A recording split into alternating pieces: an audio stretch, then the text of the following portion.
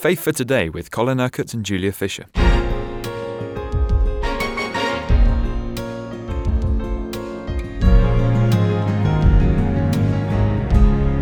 We're talking about shepherds and sheep.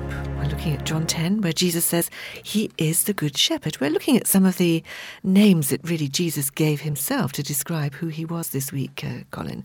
So what do we understand from this? Well, we saw that there are these two statements that Jesus makes about himself, that he is the gate for the sheep and he is the good shepherd. Now, I described yesterday that shepherding in Israel at the time of Jesus was very different from the kind of shepherding we know in Western Europe today. The shepherd led the sheep for several miles a day because the pasture was so sparse, but at night they would be corralled together in some kind of sheep pen or paddock, several flocks all mixed in together with a watchman to look over them. And yesterday we talked about Jesus being the gate to this pen where the sheep are secure and they're able to pass in and out and find pasture and so on. So I explained yesterday that when the shepherd came in the morning, he would call his sheep, and only his sheep would leave the pen. The other flocks that didn't belong to that particular shepherd would not respond to his call because they would not recognize his voice. Why should the sheep recognize the voice of their own shepherd? Because their shepherd was the one who always led them to pasture. So they felt secure and safe and well cared for, and in some instinctive way, by the voice that they knew. So Jesus says they will never follow a stranger. Even a strange shepherd, they won't follow a strange shepherd. And of course they didn't have sheepdogs in those days to harry the sheep along. It was the call of the voice. He says they will never follow a stranger. In fact, they will run away from him because they do not recognize a stranger's voice. So he then makes this statement, I am the good shepherd. Now, the good shepherd, he says, lays down his life for the sheep, and he contrasts the shepherd with the person that is simply hired, the shepherd being the one who owns the sheep and therefore cares for the sheep, protects the sheep. The hired hand is not the shepherd who owns the sheep, so when he sees the wolf coming, he abandons the sheep and runs away. He's more concerned for his own safety than for the sheep. Then the wolf attacks the flock and scatters it. The man runs away because he is a hired hand and cares nothing for the sheep. So by contrast, Jesus then says, I am the good shepherd. I know my sheep, and my sheep know me. They know my voice. They follow me, see? Just as the Father knows me and I know the Father, and I lay down my life for the sheep. I am so concerned for the sheep, I'm ready to die for them. Now this obviously has prophetic overtones concerning the crucifixion. And then he makes another important statement. I have other sheep that are not of this sheep pen, meaning they won't be Jews. I must bring them also. They too will listen to my voice, and there will be one flock and one shepherd. So this is a veiled reference to all the Gentiles who will become believers. Now Jesus restricted his ministry almost exclusively to the Jews. It was to God's covenant people that he was sent. But Jesus knew all along that, of course, he was the Savior of the world, not just the Savior of the Jews. But salvation would come from the Jews, salvation for the world. So Jesus knows there are going to be other sheep. Now, one of the great controversies in the early church was whether the Gentiles, the non-Jewish believers, would need to become Jews to accept all the Jewish law, to be circumcised and become part of the Jewish covenant if they were to be Christians, because the early church was, of course, predominantly Jewish. But that was resolved, that issue was resolved by what is called the Council of Jerusalem, that we can read about in Acts chapter 15. And the very important principle for which Paul, who was the great apostle to the Gentiles, really contended is that for a Gentile to become a Christian, he does not need to become a Jew. Now, there are lots of Christians today that need to hear that, because, there are some Christians who try to be more Jewish than the Jews. And that's crazy, because it actually undermines the truth of the gospel.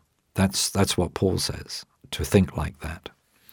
So no, the truth is this, that a Gentile does not need to become a Jew.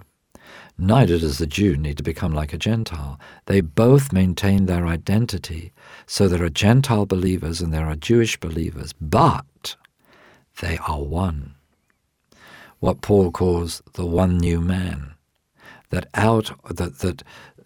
What the cross does, what the blood of Jesus does, is break down the dividing wall of hostility that has separated Jew and Gentiles, so that now the Gentile believers and the Jewish believers are one. There is one body. So Jesus says that there is one flock and one shepherd. So we Gentiles must recognize we have been made one with the Jewish believers, because the church was predominantly Jewish at first. At the same time, Jewish believers need to understand that they are not to seek to make the Gentiles like themselves. And so you have churches like the church in Galatia, for example, that Paul wrote his letter to, which was probably about half and half. And they were learning how to become this one new man, this new body, which respected the Jewish identity and respected the Gentiles' position. So you would find that in New Testament times, many of the early Jewish believers, they still kept the law. They still lived by the law. That they lived as Jews. But the Gentiles didn't need to accept all those legalistic restrictions. And Paul got very, very angry, very heated about what was called the Judaizers, those that followed him around, trying to say to these Gentiles, you've got to be circumcised, you've got to accept the law, you've got to become Jews if you're going to follow Christ. Jesus never said that. Paul never said that, and the Council of Jerusalem decided that was not the truth, and actually made a very important statement that those Judaizing Christians, those that were trying to make the Gentiles like Jews, were not sent with the authority of the apostles. They were mavericks. They were just doing their own thing. So we need to resist that. At the same time, we need to understand that replacement theology is not of God, really, because God has not replaced Israel with the Gentiles. He fulfills his call to Israel through Jesus Christ, and he fulfills his call to the Gentiles through Jesus Christ. We are made one in God's kingdom. Colin, is there that sense that this verse is very much talking about today? Because for 2,000 years, until maybe 100 years ago, there were so few Jewish believers left, but now there are several thousands. So is this a verse for today that we in the Gentile church need to I think note? it's quite significant what is happening now, because, the first time I went to Israel, I suppose about 20 years ago, there were a few hundred believers. I think it was reckoned between 400 and 500 Jewish believers. Just a handful. Just a handful in the whole of Israel. Now it's reckoned there's about 10,000 Jewish believers. So in 20 years, sort of 400 to 500 to 10,000 is a significant change. It's still just a drop in the ocean. But there's no doubt that if Scripture is to be fulfilled, there will be Jewish missionaries going out to convert Gentile nations before Jesus comes again.